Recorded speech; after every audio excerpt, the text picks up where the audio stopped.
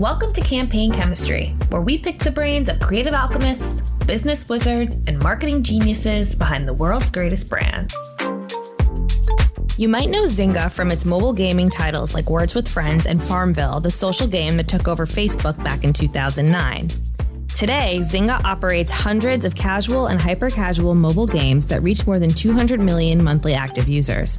That ubiquity in the mobile gaming space has led to its $12.7 billion acquisition by gaming studio Take-Two Interactive, which closed in May. Gabrielle Heyman, head of global brand partnerships at Zynga, works with advertisers to help them tap into the company's massive engaged audience.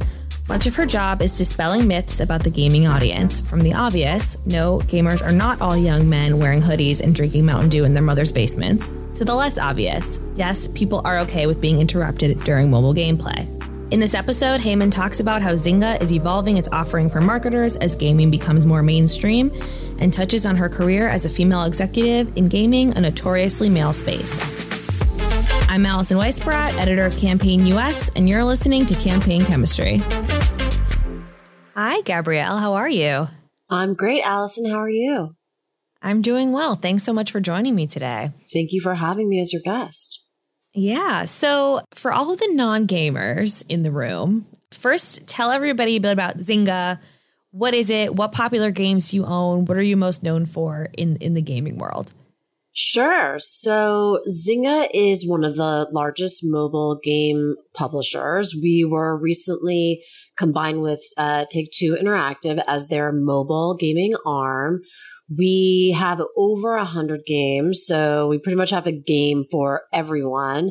Everything from our classics like Words with Friends and Zynga Poker, all the way to some new franchises like Hair Challenge and High Heels, and everything, which are like the TikTok gaming fans and everything in between. So we have a lot of games here. And we are global, 200 million global players. So we delight people all the time with games.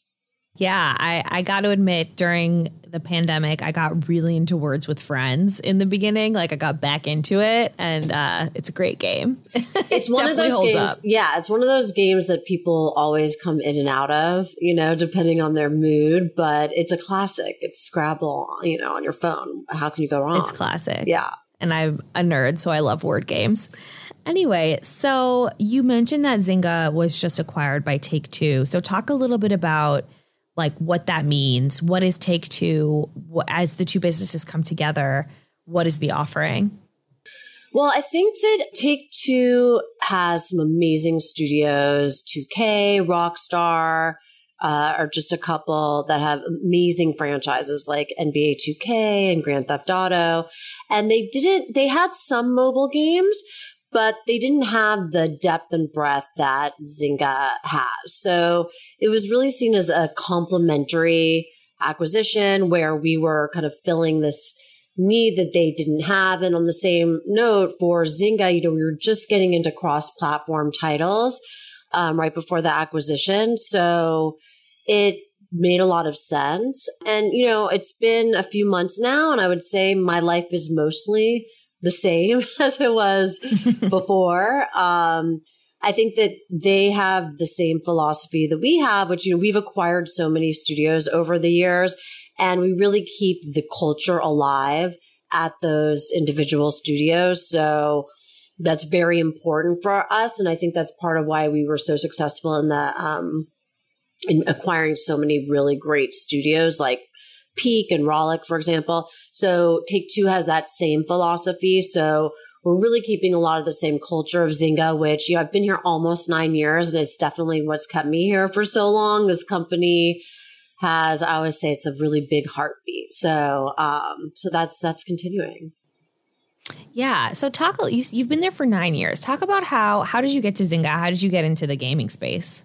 So I started in gaming actually at Electronic Arts in the early 2000s. So I spent 5 years there, as a salesperson, as an account executive, doing actually some of the very first console integration. So I sold Honda and the snowboarding game we had called SSX and things of that nature. And, I got to say, a lot's changed, but a lot stayed the same too. At the time, actually, when I worked at EA, I was part of a company called Pogo.com. And for any of like the game business geeks out there, they're going to know what that was. But basically, it was this really big web game publisher. And so EA acquired Pogo. And then I went to Pogo. But at the time, web games were predominantly female. They were called casual games. And it's sort of similar to now where mobile is a predominant platform and they're kind of mobile's casual games and skews more female. So that was my first adventure in gaming. Then I went to Yahoo for 5 years. I did a stop at BuzzFeed. I had a very short stint at a network called Tremor at the time. I think it's Teleria. I'm not really sure what it's called now, honestly. And the network business was not for me, though I learned a lot there. So it was great. And then I was recruited over at Zynga. So I left Tremor in 6 months and came over here. Yeah. So you started in gaming, but then you came back to gaming by way of an ad sales background, which sort of shows how the space has evolved over time, become huge for advertisers. And I still think advertisers don't totally know how to tap into it, but we'll talk a little bit more about that later. So your role is head of global brand partnerships at Zynga. Talk about how do you work with brands? What's your day-to-day like? And what are the different offerings that you can provide advertisers? So games are mass market entertainment. I mean, this is the preferred entertainment genre, I guess you could say, for Gen Z. They prefer gaming over movies and TV and, every generation games. So it's a really broad audience. And of course, that's what brands want. They want a broad audience. And, in mobile, there are ads in many, many games. So sub 10% of people, let's say, pay in-app purchases in mobile games, even though it's like a multi-billion-dollar industry. 90% of people are grinding it out, watching ads for rewards in games. So there's a lot of advertising opportunities in the mobile game space. And of course, also you're seeing it in console and PC. But I would say that mobile games are the most evolved to be a very sophisticated ad offering for brands on multiple levels. You can buy it programmatically, you can buy banners, you can buy video, and then all the way up, you can buy deep integrations and 360 programs. So really it's, the fact that there's such high reach, so many people are playing, that the mobile device is so ubiquitous. People have it, in their pocket, next to their bedstand, on their bedstand. They're playing all day and there's a game for everyone. So you can really reach specific demos in it. It has made it a really interesting opportunity for brands. And like I said, it's nothing new. I mean, 20 years ago, I know it's betraying my age, but I was selling it 20 years ago and I'm selling it today. So if anything, it's just more high profile, like you said. Yeah, I think, games, casual mobile games have been around for a long time, but I feel like advertisers are now sort of more waking up to the opportunities in gaming as, like you said, a mass reach platform. But you also have the opportunity to target, right? You have that digital component where you can reach specific audiences. So talk about how the gaming advertising experience has evolved over time. Like what new ad formats, what new integrations are available now? So I think that, one, big evolution, like I said, was just programmatic access to games. I think that the best kept secret, I always say, in mobile gaming is video. CTV is not the only place to buy video. So games are an amazing source of video. What I think is one of the more interesting things, not as much from the consumer experience, but from an advertiser experience, that I've seen really evolve is rewarded video. So rewarded video is probably the best format for video in gaming because it's really native to the experience and you're watching a video in exchange for a reward in the game. And like I said, all those people grinding it out, they're really looking for those rewards in games. And there used to be this very strange misperception from advertisers of isn't that bribing someone to watch my ad? And I never really understood that because the truth is it's making your ad have this amazing halo that you're offering the consumer along their journey a favor, a step up. And so they're going to remember you as being like, wow, like they helped me on my gaming journey. And, games are something like people who play games, it is one of their favorite things to do. They tend to be really passionate about it. And they would even say that they would, like gladly skip other entertainment activities that they do if it meant not losing their favorite game. So, being entwined with the consumer along those lines is really important. I think nowadays what's so interesting to me is that now brands really, really want rewarded games. So rewarded video, I should say. So it's really come full circle in terms of their understanding of the platform, of the consumer experience, and why rewarded is like such a great place to be. In terms of integrations, I think what's been a really nice evolution is that I do think brands are getting more savvy in being more natural in the environment, not necessarily just stuffing like a logo in that makes no sense, but how can you really have like contextual relevance and meet people where they are and do things in the game and really trust their gaming partners to guide them and have like the best experience possible in terms of integrating the brand.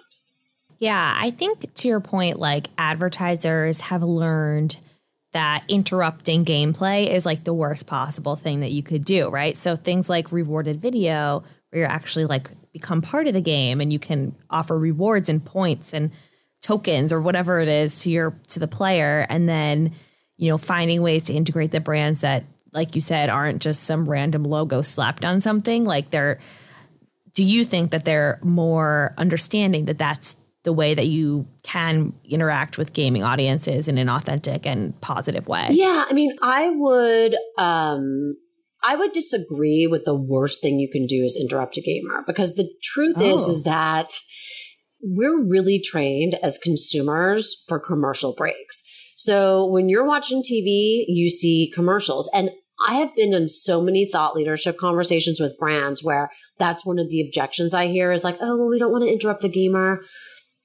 And I just think, have you been interrupting TV viewers like literally forever, And so games like Words with Friends that you play, they have commercial breaks. It's interstitials. And the majority of ads in like a game like a Words with Friends, it's like this turn-based game where there's a natural break at the end of your turn to see an ad. So I think that consumers are used to that experience. And in fact, hyper casual, which has been dominating the charts and it's a subgenre of casual gaming, really earmarked by kind of this like very fast to learn, easy to learn type of gaming experience. It's like the TikTok of gaming, just like very fast kind of snippets of entertainment content that can really be experienced in these short bursts. And there are predominantly ad supported titles and they have dominated the charts. I mean, our studio Rollic has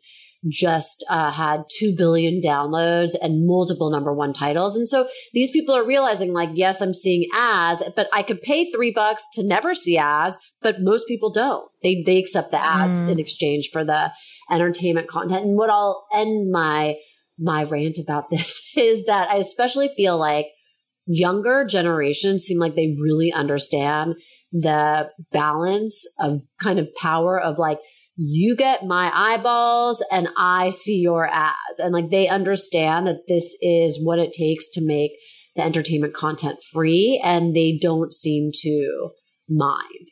It's really interesting because one, it kind of does go against the narrative that you hear from everyone, right? Like, don't interrupt gamers and young people can't tolerate ads. And then it also kind of aligns with what's happening in the streaming space, where you see companies like Netflix launching an ad-supported tier and realizing that, people actually do want that free option, even if they have to watch advertising.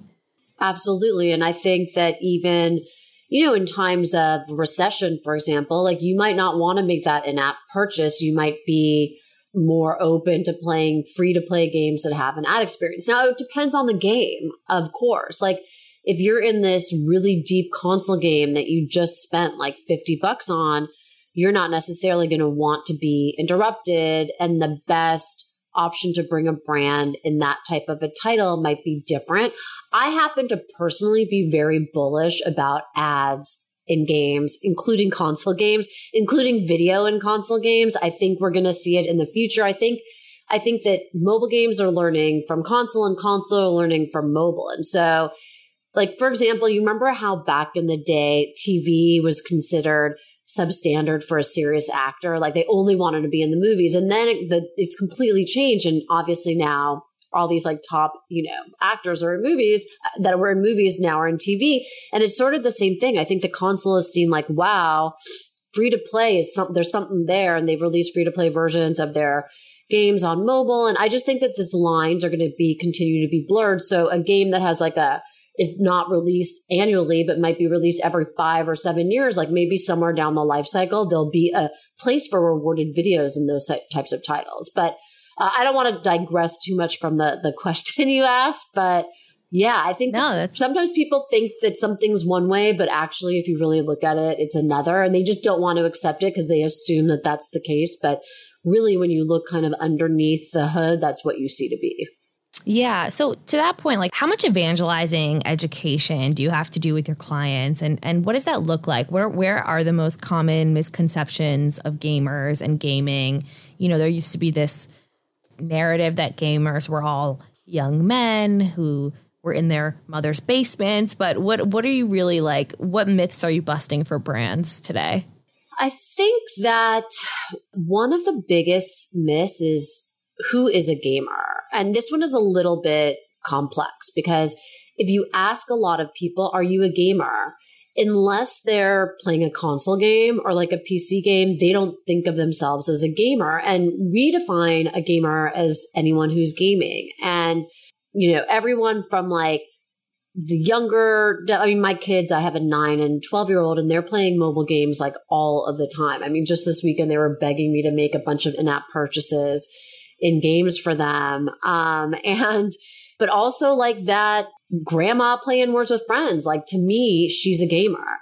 The problem is if you ask them if they're a gamer, they're not saying they're a gamer. So sometimes this is a blind spot in consumer insights activity for brands. Like, they do all of these, surveys and research and insights into what their consumers are doing.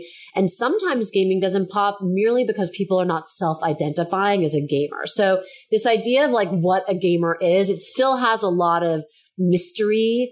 And therefore I do find that I have to do a lot of education. Now there's a lot more people, more than ever now, that have caught up. And the IAB launched their inaugural Playfronts last April. So it was the first marketplace for advertising in games, like not like E3, which was predominantly just about games. This was really around advertising in games. And what was so interesting was that there were so many presenters, us, Activision, Riot, Unity, and a lot of us presented research, and it was like the same thing over and over and over. And there was like a lot of like justification of it's not that young male in the basement, like it's super broad and this is who's doing it. And, and so I think we're finally at the tipping point of like knowing these things, but there still seems to be a lot of education going on for sure. But I think we're ready for like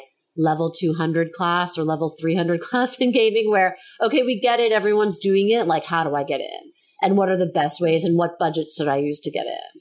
Yeah. Well, to that point, like, how are you getting brands to that next level? And how are you, like, what sorts of things are you trying to get them to learn more about now that we've passed that threshold of like, okay, everybody games, we know there's a huge audience? Well, I think we meet them where they are. So, every brand has different objectives, different ways that they want to spend their budget. So, for example, programmatically. So we work with a lot of brands programmatically, and a lot of brands prefer to purchase media programmatically. It has less friction for them. So we're able to do that. Even banners, like, I know it's crazy to think, but they're super popular and effective, especially for retailer and CPG clients. We also have been doing something that we love called Playables. So Playables are gamifying your brand. So we have a in-house game studio called Studio E, and they're based in Zynga Toronto, which is one of our game studios. And they literally spend all day making games for brands. And so like we just launched a mascara game. It was a match 3 mascara game for Maybelline. We've done things in the insurance category and the entertainment category and the telco category, because really like when you gamify your brand, you're opening up a two-way conversation with a consumer rather than just passively watching your commercial. This person is like actively engaging in a message that you're trying to deliver. That's been really successful too. And then all the way up into the integration. So some clients really still want to do these like bespoke integrations that are deeply enmeshed in the game. And therefore they even, I would say communicate more deeply brand attributes to consumers. And what we found, like we did a really interesting research study last year where we did an integration for an insurance company in one of our hyper casual games. And we did a site visitation study with Kantar. And so we were able to see that with a 2-week look back, we had like a 20% lift basically in people requesting insurance quotes, like going all the way to the end of the insurance quote. And what was interesting to me about that was that usually you don't think in integration, you think more upper funnel than conversion. But what we see is that there is this line of conversion even in integration. So we're continuing to experiment and analyze what results we're delivering. So it's not only about favorability or awareness, it's also about really making the sale. Yeah, I want to go back to the gamifying brands that you were talking about. Like maybe let's zoom in on the Maybelline mascara example. Like what were they trying to achieve? What was the game you created? And then what were the results of that? So it's live right now. So it's a little too early to discuss results because it's actually like mid-campaign currently. But basically, we were talking to L'Oreal, client direct, and I find that, I love my agency partners, but a lot of the time to really get deep in gaming, like you need that client buy-in. And so we had the client buy-in. L'Oreal as an overall company understood that their consumers are in gaming. And what I love about Maybelline is, they are a mass market brand and they wanted to get into mass market gaming, and mass market gaming is mobile gaming. So they really chose the right genre. And there's different makeup companies getting in gaming in different ways. I spoke with Patrick O'Keefe not that long ago on a panel who's in marketing at e.l.f. They have a sponsorship with like this influencer who plays console games. So she starts her video like doing makeup and then she ends up playing games, which I thought was like a super cool integration. But that's a little bit more like niche and like a hardcore gamer who's like playing console games, right? Like this thing with Maybelline, mobile gaming is much broader, has a much broader audience, and they saw that it really fit the brand. So this game that we did, they have 3 different types of mascara that they're promoting. And we had like 3 different matches you could make. So it really was about like this match is this mascara and that match is that mascara. And like, this is what the mascara attribute is. And then you know what? Buy it here. So it delivers that full funnel experience. And then the last thing I will say about that is that we've been really excited to partner with the beauty category because our hyper casual studio makes a lot of beauty and fashion games. So they make games like High Heels and Hair Challenge. And then all of a sudden you've got a contextually relevant title for the beauty category, just like Vogue is contextually relevant, right? For fashion and makeup. And they've been advertising there for years. Like now we have this thing that like Gen Z and younger millennials are doing that's gaming, that is beauty focused, that is like a perfect seamless fit for a brand like that. Yeah, it's super interesting. I was going to ask, like, for the Maybelline game, is that something that consumers have to go seek out themselves and like download on the App Store? Like, how do you get like a branded game in front of a consumer? Because I would imagine that's like, they're more likely to just go to the platforms that they already use. Yeah, so our playables are served in ads. So it is extremely difficult to launch an app. I mean, it costs millions of dollars to promote an app on the App Store. There's so much noise. There's so many apps being released daily. So what our philosophy is that brands can already take advantage of the tens of millions of consumers that we have playing our games by going where the audience already is. And then these games that we're making, these playables, they are, bite-size, 30-second engagements that we do for the brand. So they're like games within a game, basically. Yeah, exactly. And Got it. The flights match the campaign flights for our clients. As this Take-Two merger, takes off, I guess, how is the Zynga offering changing? Like, how does your job change? Or are they keeping the two businesses pretty separate? I think that we are in the learning phase, right? Like, just like I said, we have very complementary offerings, and I think we're learning from them and they're learning from us. So one thing that happened is they had 3 mobile studios that have now come under our umbrella, and we're Zingifying them, I guess, which is the same thing that we've always done, which is keeping the culture of that studio unique and individual. Like when we acquire studios, we don't change their name. We don't change their culture. We want them to continue to do what they do best.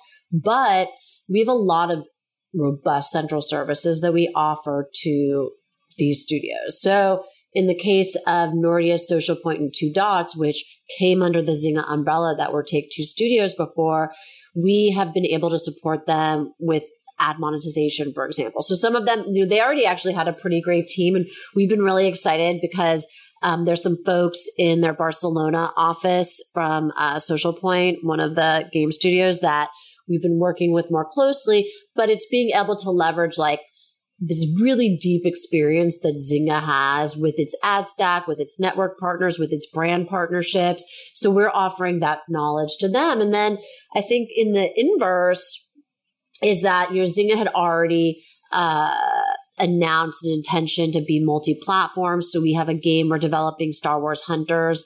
That's an example that's going to be on mobile and on Nintendo. And we had already said that we were really interested in branching out into multi-platform console. So I think that we're going to learn a lot from the Take-Two side on making really successful console games. And then as they continue to develop other mobile offerings, we'll be able to consult them too. Got it. Okay, so I'm going to drop the M word. The metaverse is all anyone can talk about. And actually, I know you and I were on a panel together in Cannes this year talking all about the metaverse. You had some sort of interesting perspectives on where the metaverse plays a role and like how the gaming audience intersects with that. I actually wrote a piece recently about how brands in a lot of cases seem to be sort of like jumping over the gaming opportunity in pursuit of the metaverse. So how do you sort of see, like coming from the gaming side, how do you see like brands, the hype around the metaverse, the reaction to it, and maybe what brands can learn from gaming first before they go heads in on that?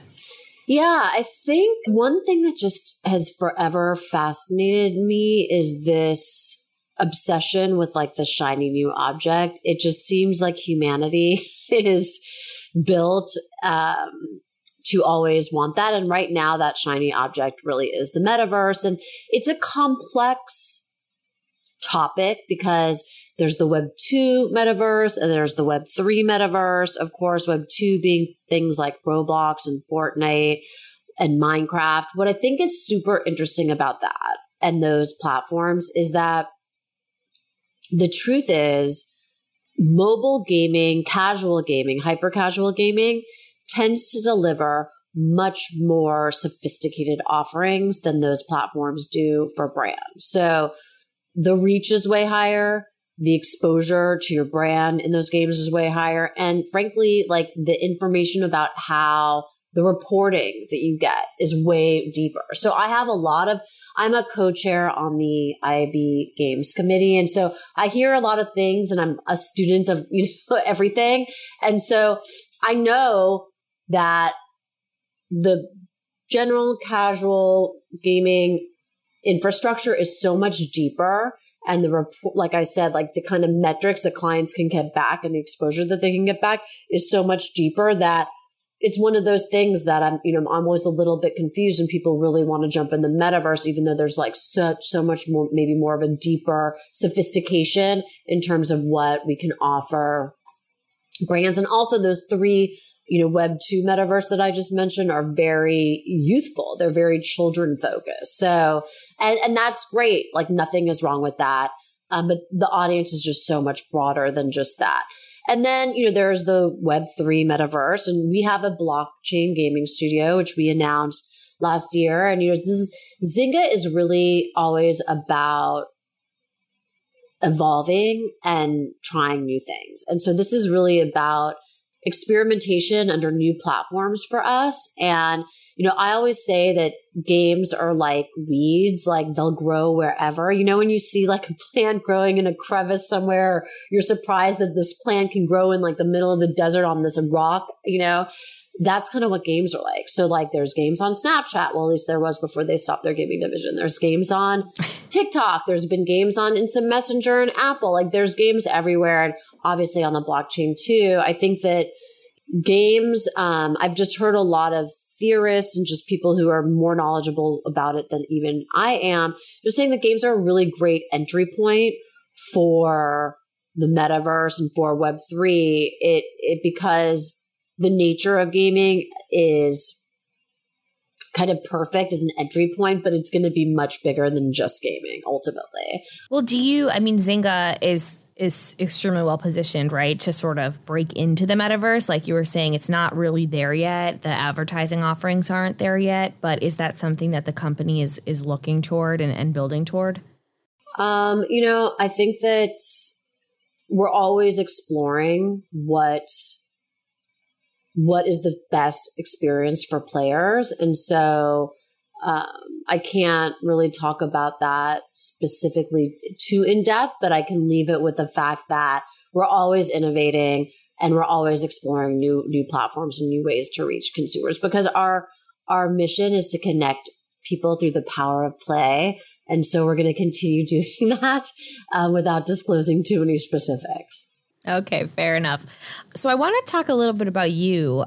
You are a female executive in gaming. There really aren't that many of those, if I'm correct. So talk about do you feel like there are certain stigmas you have to overcome, or how do you sort of advocate for more females to come into the space, and what positives can that bring to the gaming world? Yeah, I'm such an advocate for women getting into gaming because at least at Zynga, I think that we're treated with a lot of respect, and with the company really wants to groom more female talent. So we have a group internally called Women at Zynga, which their goal is, to connect women internally, but really advocate for women inside Zynga. So I think that, you do see a fair amount of women in gaming, in marketing, in advertising, and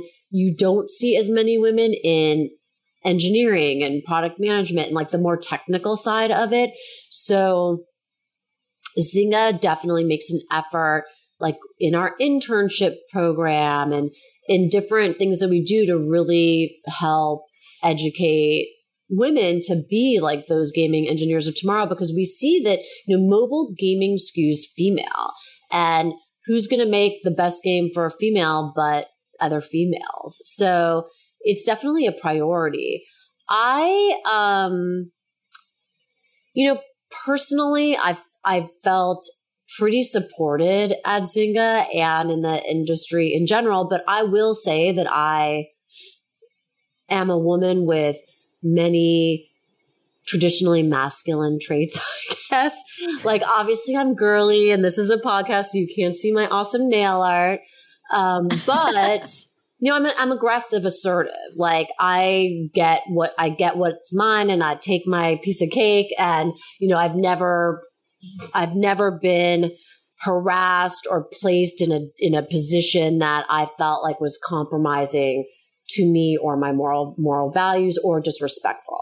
So, but I know that's not the experience of a lot of women in the workplace in general. So I've really what my kind of focus is, like we have a mentorship program, is empowering women to take on some of those traits of being like assertive, confident, asking for what you want, like not being afraid to take your rightful seat at the table. So that's a lot of like my advocacy, I think, is empowerment and confidence and, you know, having those traits where I think a lot of the time men have more so than women. You know, there's that classic thing, like men will go for a job that they have like, you know, 1 out of 10 characteristics for, but like women won't go if they only have 9 out of 10. So like, I'm really trying to kind of breed, you know, help kind of breed that like badass confidence in the company.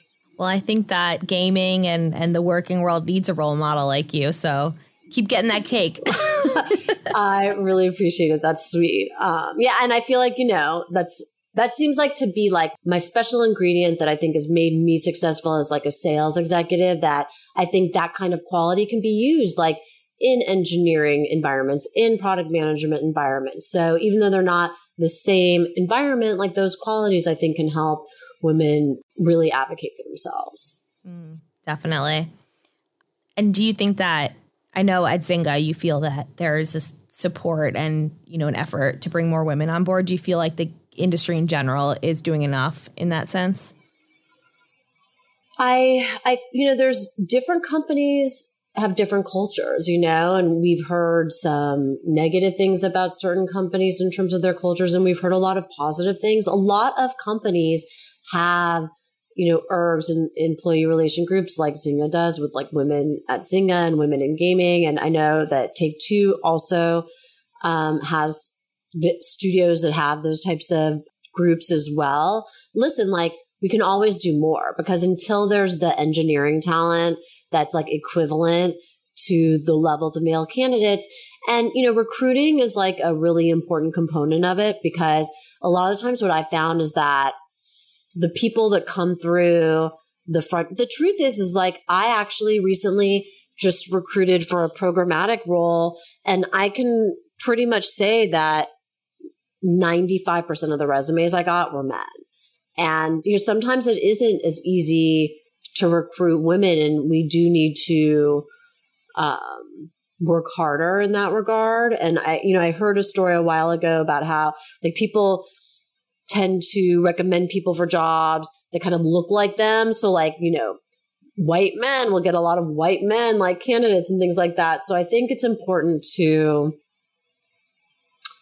make sure we can lift each other up. And sometimes to do that, you have to be a little bit more patient to find diversity. You have to turn over new rocks too, right? Look in new places. Absolutely. Awesome. Well, Gabrielle, thank you so much for chatting with me about brands and gaming and female empowerment and all the things. And I'm excited to see what games you guys come out with soon. Maybe the next Words with Friends is around the corner. Definitely. I'll send you the link as soon as we launch anything exciting and new. Cool. And thank you for having me, Allison. You're a great moderator. I love being on panels with you, and I really appreciate the insightful questions you ask. Thank you. That's all the time we have for this week. Thanks for listening, and we'll see you next week. If you like what you heard, please subscribe to Campaign Chemistry on Spotify, Apple, or wherever you get your podcasts.